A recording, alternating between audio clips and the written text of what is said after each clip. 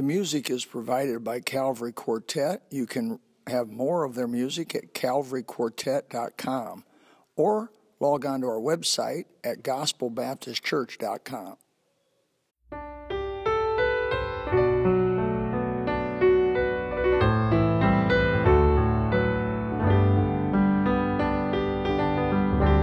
I'm kind of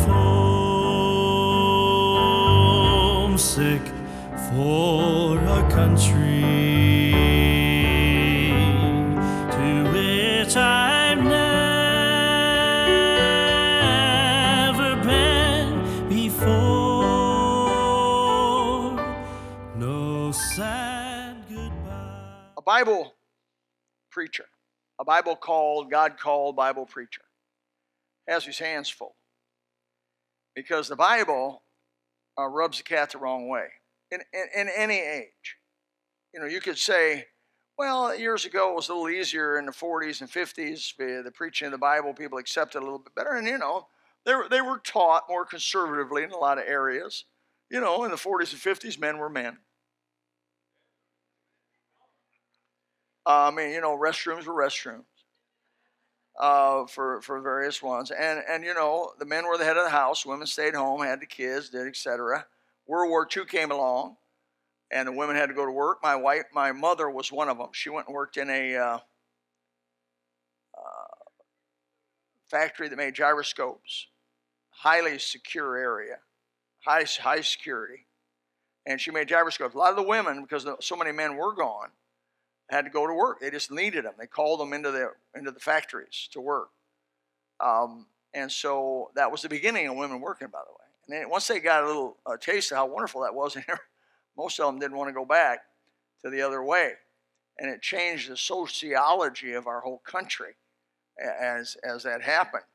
And so, interesting enough, but those people, you know, called The Greatest Generation, book written about them, Greatest Generation, I recommend reading. You may agree with the title after you read it. But in large part, those people accept the Word of God as the Bible. It was pretty easy preaching to them. I found it pretty easy. I preached to them for a while myself. Pretty easy to preach to them. They believed it. They believed the Word of God. Whatever it said, well, that's good with me. I'll do it. As we, as a society, sociologically drifted away from the truths of the Bible, it becomes more contradictory of everyday life. That makes sense to you? In other words, what once was just Bible and accepted by everybody now is like, that is the strangest thing I've ever heard. How in the world can you talk like that? And what's happening is what Peter spoke of in 2 Peter, of the wresting or twisting of the scriptures has happened. Consequently, preachers, in an effort to please the people and not make waves among the people, have literally wrested or twisted the scriptures so that it would not be contradictory of their current belief system in many of the areas. I'll get more specific as we go along here. Take your Bibles to 2 Peter chapter 1, verse 20. What I'm going to preach on tonight is the Bible. You know, whatever, let me say this. Anybody can get up, open the Bible to a passage anywhere in the Bible, and I'm going to sit back and say, glory to God, amen. And if it contradicts what I have been taught, or if it contradicts what I believe, I'm going to change what I believe to what the Bible says. I hope that's your spirit. I believe that is the vast majority of the people who are here tonight. Their spirit is, if the Bible says it, we'll do it. Please do not allow the changing wind of doctrine and belief systems to influence you through your lifetime. Stick with the teachings of the old King James Bible, and it'll hold you in good stead all the way to you die. You don't need all the new. You just stick with the old-fashioned. The Bible says the old paths, P-A-T-H-S. Stay with the old paths. That doesn't mean we don't have iPhones and we don't have computers at the house. But I'm going to tell you this: what have iPhones and computers done to the society which are using them? Well, how much pornography do you think goes over iPhones and computers? Eliminate iPhones and computers, and those things become a whole lot harder to access. And a lot of times, I preach a sermon on can we survive accessibility? It's just at your fingertips. And the flesh is already weak in those areas. And then when you make it easy to do, how much propensity does people have to go ahead and do that? By the way, under every survey I've ever read, Barna and the rest of them, pornography is the number one sin of the average Christian male. It's the number one sin of the average Christian male. When I went to Bob Jones and preached in 2005, it was, a couple of days at chapel, I preached on the subject of pornography, addictions of every kind, but one of them was that. The dean of men came to me after the sermon. He says, man, you do not understand how much at Bob Jones University we need that. He says, we are constantly kicking boys out for watching porn. It is one of the biggest problems we've got in our boys, the group of boys. They have some in the girls, but not much. It's a male problem mostly. And he said, it's not, you wouldn't know. Now, really, you go to you're asked to preach at Bob Jones University, a group of kids that are dedicated their life enough to where they want to go to a Christian college. They want to serve God. It's not just any Christian. It's a fundamental Christian college. I mean, they believe the fundamentals of the Bible and want to be evangelists. And you would think that would not be. But I bet it's the same at West Coast. I bet it's the same at Crown. I bet it's the same at any fundamental Bible-believing school, because it just represents the society in which you live in, which has been so infected by that horrible wickedness. What has happened and what is happening throughout America and the world, and as maybe every generation comes and goes on it, is the twisting or wresting of Scripture. And I want to talk about that a little bit towards the end of the message. Let me establish it biblically, and then towards the end of the message, let me give you some examples. We'll read a couple and just see, if it's the Bible, it's good. I'll do it and read it. Knowing this first, that no prophecy of the Scriptures of any private interpretation. That is our text verse. And so I will go from there to 2 Peter chapter 3, verse 15 and 16. I'm going to explain a little bit about this and go back to that one I read in 2 Peter 1:20. In 2 Peter 3:15 and 16 it says, account that the suffering of our Lord is salvation, even as our beloved brother Paul, this is Peter talking about Paul also, according to the wisdom given unto him, hath written unto you. This verifies, of course, that Paul's writings were of God, and that Peter thought Paul's writings were of God. And as also in all his epistles, speaking in them of these things, in which are some things hard to be understood. Don't feel bad if Peter had a hard time understanding some of the reasonings that Paul went through, maybe in Romans chapter 5, Romans chapter 6, Romans chapter 7, Romans chapter 8. I think, it wouldn't be hard for me to say that the average Christian would have a little trouble the first read through, second, third, or fourth read through on those. He said they've written some things hard to be understood, which they that are unlearned and unstable rest, as they also do other scriptures.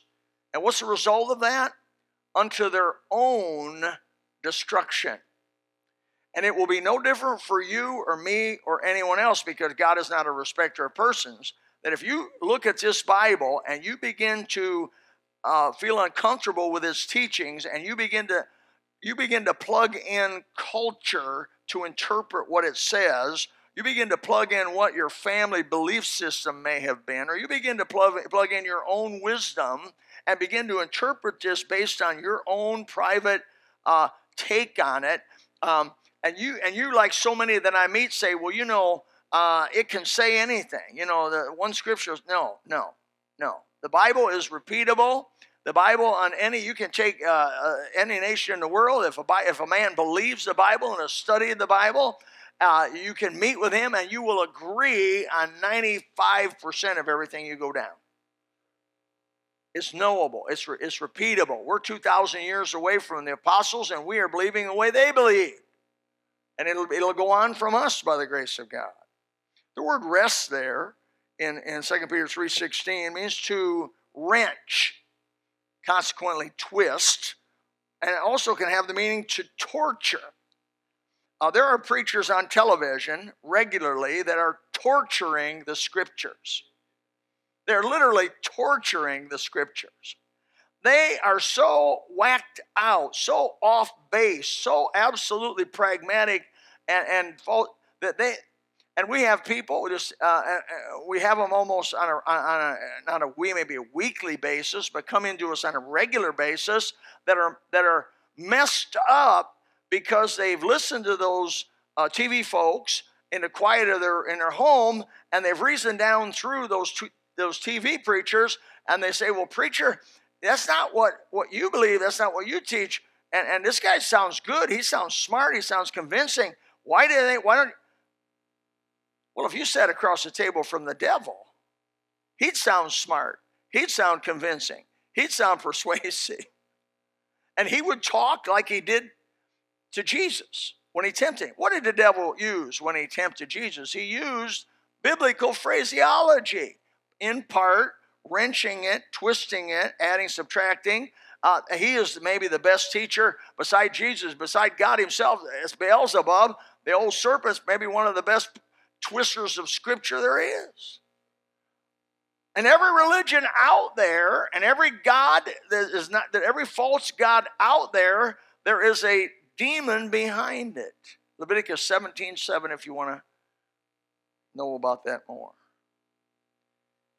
So, we see the word unlearned means ignorant. The word unstable means to be vacillating.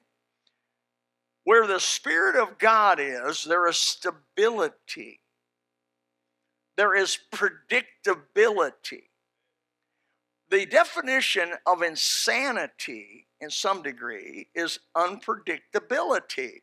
If you came up to me one time, Branson, and I hit you in the jaw, the next time you come up to me, I hugged you, you wouldn't know how to act when you're around me. You'd say, that guy is crazy. That guy's insane. Why? Unpredictable behavior. The reason you believe I'm sane tonight, hopefully, is because when you're around me, you get a predictability that should be, by the way, of a born-again, Bible-believing Christian. We should have predictability. Peter, in this context, in his text, warns about interpreting the Scripture wrongly, that some are doing it. Some ignorant folks, some vacillating people are taking it and they're twisting it for whatever reason. The Bible says they heap themselves teachers. They want their ears tickled by these teachers, so they just find teachers that will teach. They won't teach what they don't want to hear, and they will teach what they want to hear, and they form the teaching of the Bible on their culture, on the present-day belief systems of society, and then they call that Christianity, but it's not. It's not.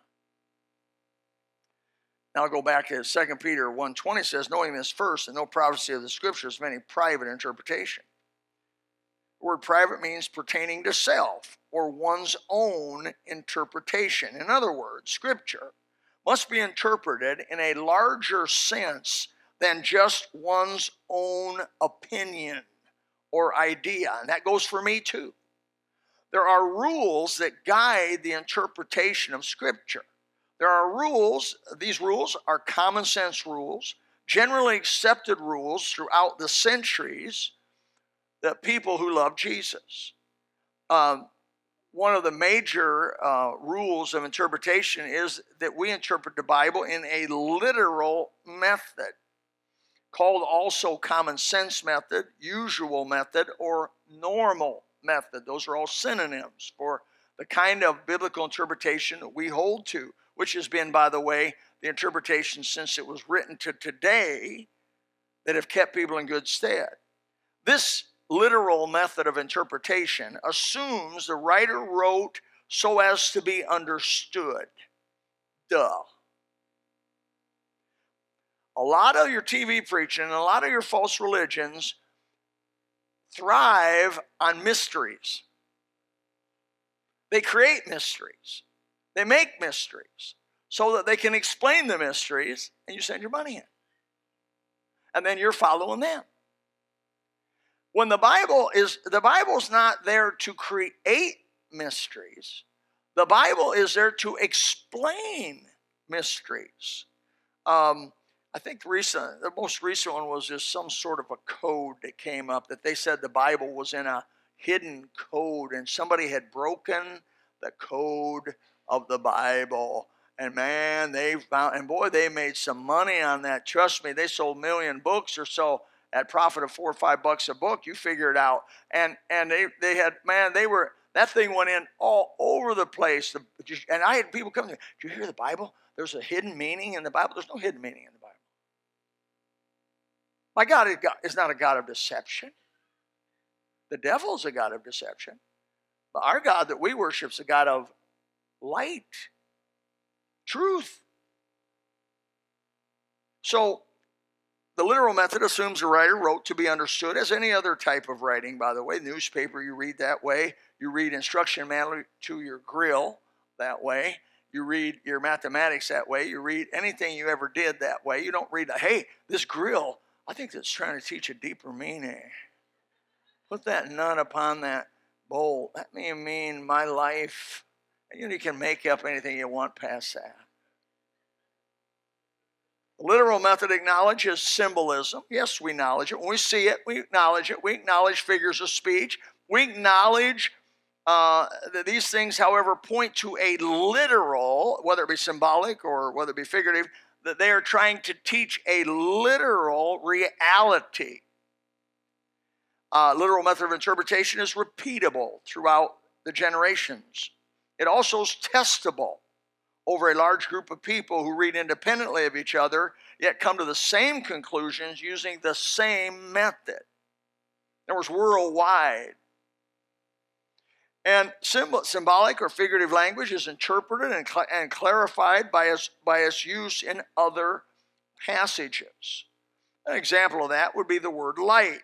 Normally when we say light, we mean illumination like this, don't we? That's the normal use of the word. However, it is used biblically as a symbol. Jesus and others use it to mean God. The Bible says God is light, illumination. And you obviously know that God is not this thing shining in my face. It's not that kind of light, but it's something deeper than that, something that reveals, something that illuminates, something that... And so you see in John 3:20, Jesus' words, "For everyone that doeth evil hateth the light." Now, if you say, people someday will say literal interpretation must mean, you must mean that like light. No, we understand, literal method of interpretation understands symbolism. But it's trying to teach you something in reality. Light brightens, light reveals, light uncovers. That's real teaching. And it's repeatable in any generation, generation after generation after generation. And Jesus said, "Neither cometh to the light, lest his deeds should be reproved, but he that doeth truth cometh to the light, that his deeds may be made manifest, that they are wrought in God." In John 8:12, Jesus said, "Then spake Jesus again, said, I am the light of the world." Now, he didn't mean he was that big ball of fire out there called the sun. But he was the one who illuminated you to who God is, who is light also. You understand it. It's an obvious and normal reader in the meaning of light has no trouble understanding that is used symbolically there. The literal method of interpretation assumes the Bible is meant to be understood, and I can't repeat that enough, not to confuse you in its usual and normal appearance. This book is knowable. Now, I'm telling you this, the first time you read through it, you're going to scratch your head a lot. The first time you try to read through this, you're going to go, there's going to be more unknown than known. But isn't that true with anything you've ever tried to learn? This man, Brother Bill Jackson, shot missiles into space, worked for NASA for years. When you start studying some of that stuff, you go, whoa, whoa. But as you look at it and study it and go back over it and back over it, what happens? It gets clear. It becomes knowable. It becomes, in fact, as you read this Bible, and people say to me, well, I've read the Bible once, as if it's a one-time deal. You can't read the Bible one time. You read the Bible one time, man, you even got a clue. You got to read the Bible 20, 30 times before some of this stuff's going to begin to open your eyes and you're going to be able to see it. It's not going to be, oh, I read it once, I'm good.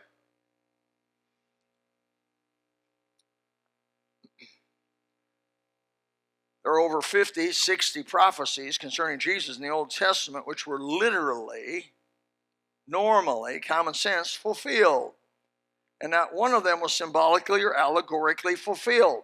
So then if the prophecies of Scripture were literally fulfilled, like his beard was plucked from his face, he was crucified, and all these other prophecies about Jesus, some say there's over 300 of those that were fulfilled around Jesus' first coming.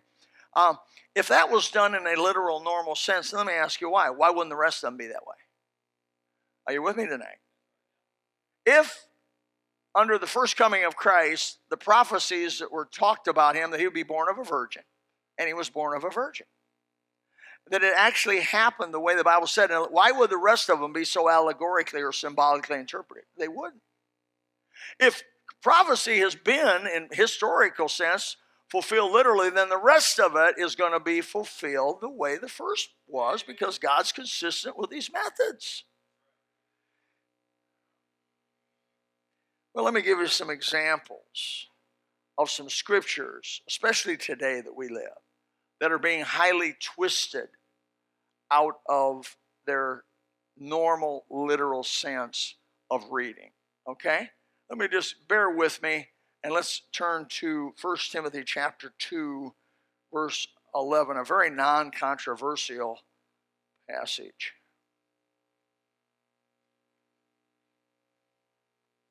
1 Timothy chapter 2, verse 11.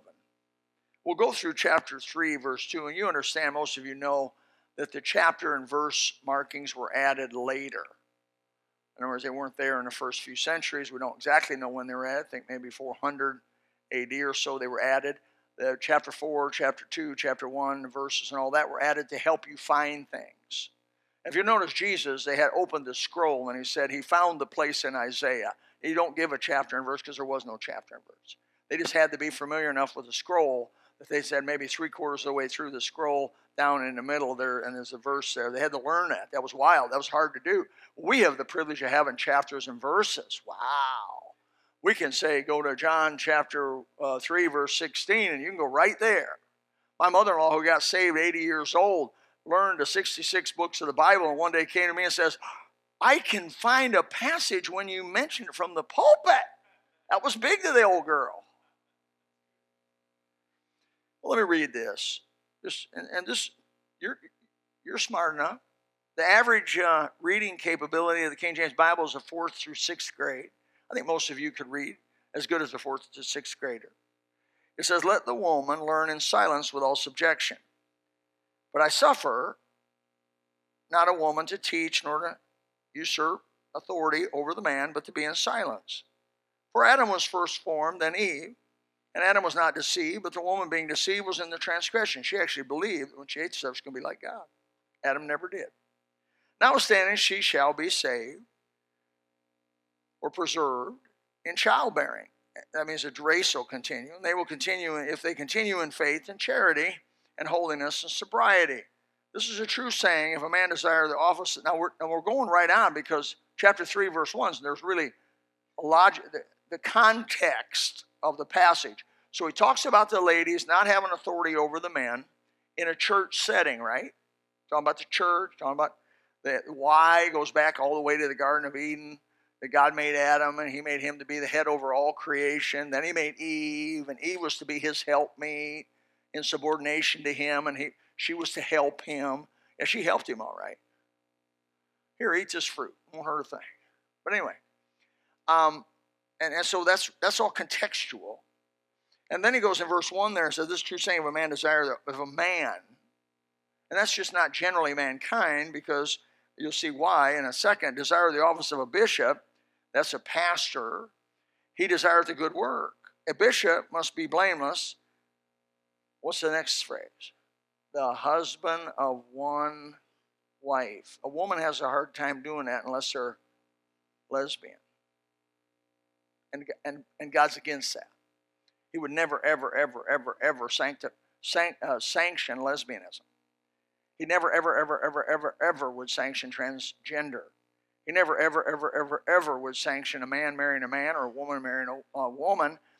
God's example is very clear, where in a normal literal translation, a man was created, then a woman was created for him, and the two became one flesh. What God has joined together, let no man put asunder. And the old boy one time I heard say, and never forgot it, God made Adam and Eve, not Adam and Steve. And so you see that in the context of this passage that leadership in the church, considering being a pastor, and in every area of theological leadership is a male-driven teaching. We don't make that up. It was accepted that way and has been that way for almost 20 centuries. So if you're a believer of the Bible in a normal, literal sense, you're not going to support women preachers. I told you I was going to rub the cat the wrong way. You're not going to support women preachers. You're not going to say, well, I watch this Joyce, sad that you know her name, isn't it? Joyce Myers. I'm not going to watch Joyce Myers because I see Joyce Myers. Do I listen to her? No. I know she's in disobedience in what she's doing. I know that it contradicts the normal, literal, natural sense of Scripture. So do I believe Joyce Myers is right, or do I believe this is right? Happens to you every day of the week. I have to choose whether the society I live in is right or this is right. I'll tell you what, I'm going with this. You say, well, you're never going to get a big crowd. Well, don't have to get a big crowd. God never said I had a big crowd. He just said I got to be obedient. Be faithful unto death. I'll give you a crown of life. That's what God says to do. And we fundamentalists may become more and more unpopular. It looks that way to me because our belief system is becoming more sharply different than their belief system out there, even folks who call themselves Christian. But let me say this. Not everybody that names the name of Christ is a Christian. They have in many ways, as Peter said back in the first century, they have wrested the Scriptures already, first century, to their what? That God's going to, it's okay. No, to their own destruction. They weren't saved, or they wouldn't have done that. They wouldn't rest. The Holy Spirit of God who wrote the Bible is not going to contradict what he wrote. He's not going to be pleased with you if you take what's written there and say, well, I just don't agree with that. Well, who cares what you believe? It's what God said. It ain't about what I believe. It ain't about what you believe. It's what God said. In an honest contextual setting where you have historical agreement by many centuries. Man, I go back and read what the 3rd century people believed and what the 16th century people believed and what the 18th century people believed. Because I want to make sure that what I'm teaching is not some wacko, personal, private interpretation. No Scripture is a private interpretation. If some lady rose up in the 1800s and said, I got a vision from God and I'm going to contradict all the 18 centuries before me, she's a false prophet. First of all, she is a false prophet. Or if Russell and Rutherford come up in the 1800s and say, I had a special vision from God, I'm going to create Jehovah's Witnesses. And by the way, Jesus is coming back in 1914. He didn't. And they're liars. If anybody comes up, and it makes sense of the fact that they come up and there's Armstrongism and all kinds of isms and schisms of these specially talented people that come up and say they got a special gift, a special vision, a special thing that contradicts, 16 centuries, 18 centuries of God's people. Guess what I'm going to conclude? Over 18 centuries of people off, and they happen to be the one with the special insight? No. That's what orthodox means. It means to stick with that which is real, repeatable, and has endured time. It's important. It's important. Another example. I got all kinds of examples of Scripture. Well, that was my. Let me run over a few things here. 1, 2. Boy, that's a lot. That's good right there. Ooh, oh my goodness, that's just really good. Okay, I'm going to go to this.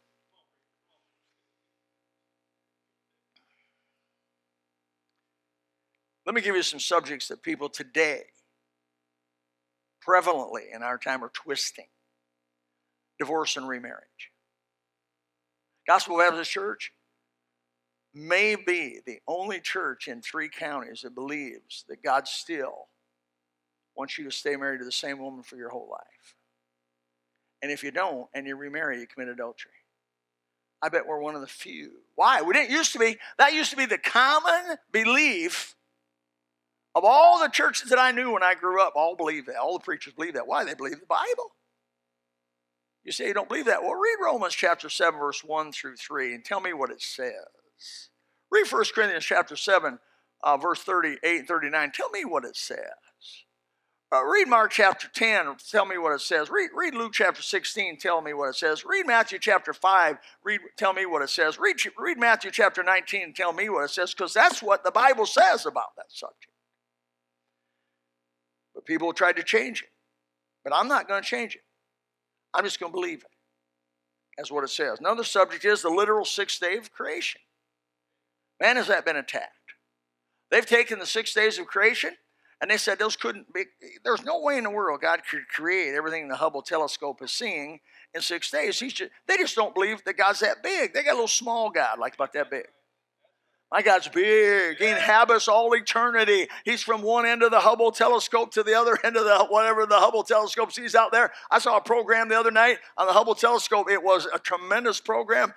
I loved it when it went up there and was out of focus. Did you remember that? Out of focus. They mispolished the mirror. Of course, the first question was, why didn't you check it? And they sent it up there, and the thing was out of focus. And then the guy went into how they all got in the room and tried to figure out how to fix it, and they couldn't find out how to fix it. And the guy took a shower, looked at his shower head in the water, and it came to him. And they figured out how to put a thing in there and had to put a real complicated fix. But anyway, when they took a picture of how big, they took a black spot in the sky where there was nothing under anything they had here on Earth. There was nothing, it was black.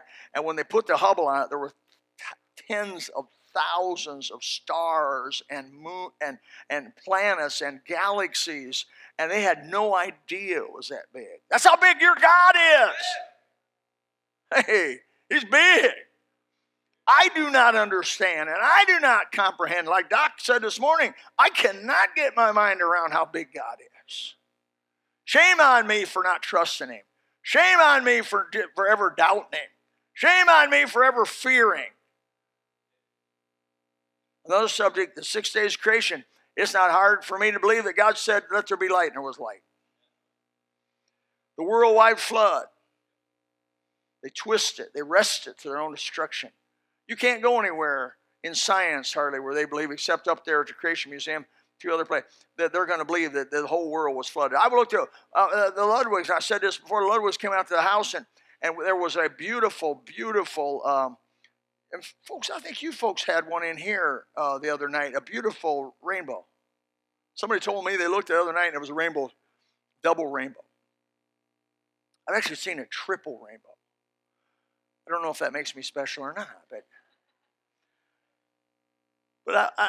and it dawned on me, and though I've looked at the rainbow so many hundreds of times, it dawned on me what God was saying is, I'm not going to kill all of you at one time. That's nice. By water. I'm still going to locally flood you, but I'm not going to by water flood the whole earth. He put the bow in the sky to remind him of that. I thought, we serve a God. It's a fearful thing to fall into the hands of a living God. That's what I think about when I see the rainbow. Jonah and the great fish, or Jonah and the whales, it said. Man, that's disputed. That's twisted. The Tower of Babel. The crossing of the Red Sea. The old liberals say he crossed the Reed Sea. The Reed Sea is only 6 inches deep. Of course, how do you know how you drowned a whole army of Pharaoh in 6 inches? That's a miracle beyond what the Bible even said.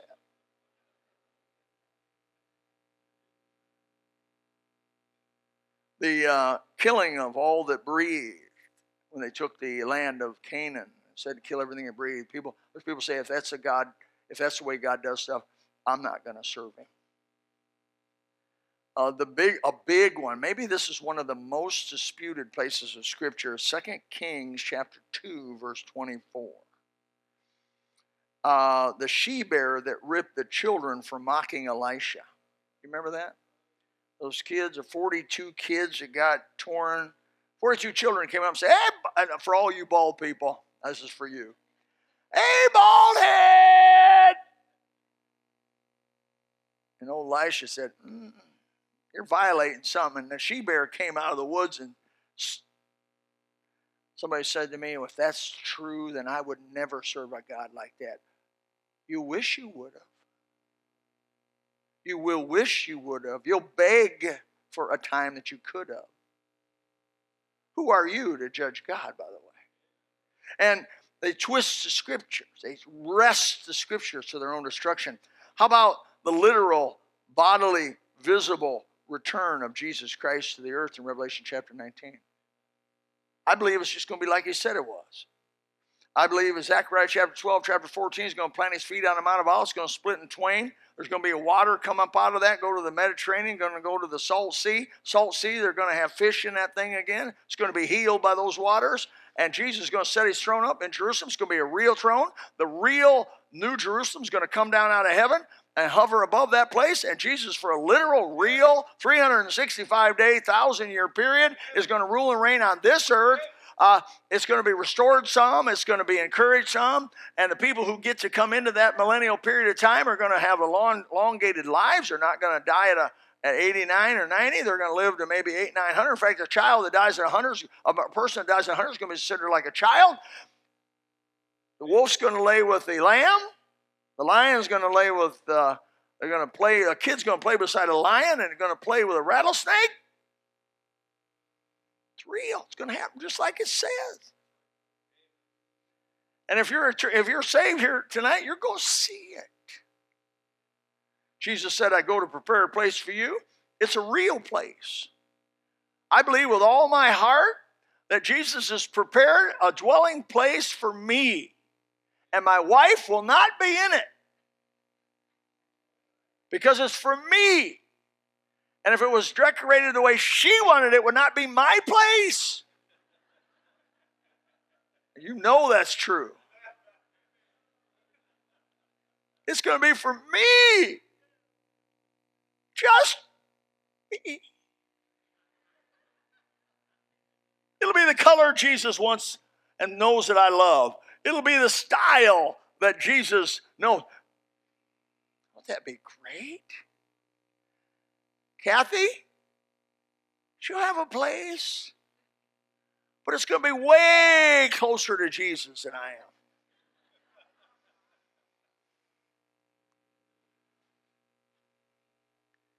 She'll say, you put up with that old boy all these years, God bless you, come in. Enter into the kingdom.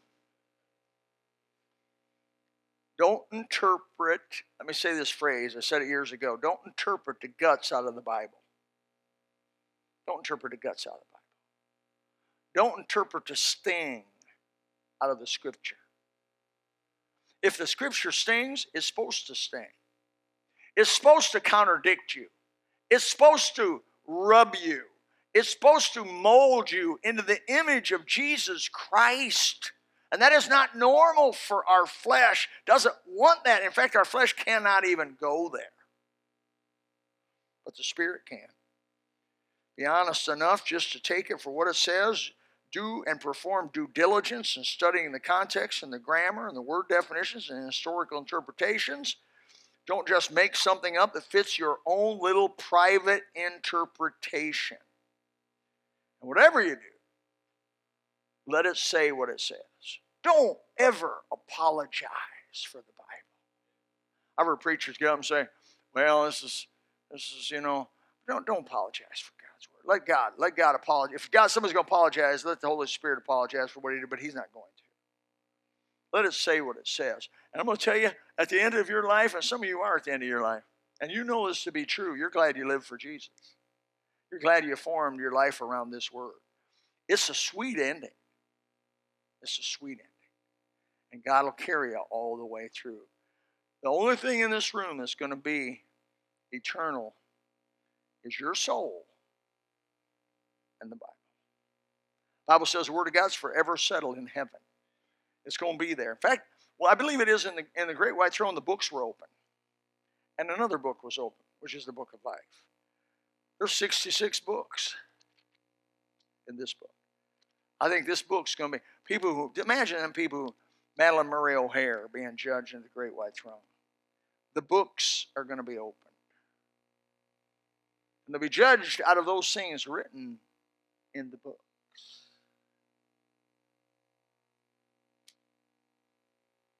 If I'm going to be judged out of these things written in this book, I want to know what they say. Our Father, help us tonight to understand.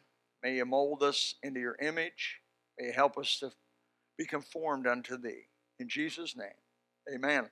If you would like to know more about Jesus and the subject preached on, please contact us at gospel@mygbcs.com or call us at 239-947-1285. God bless.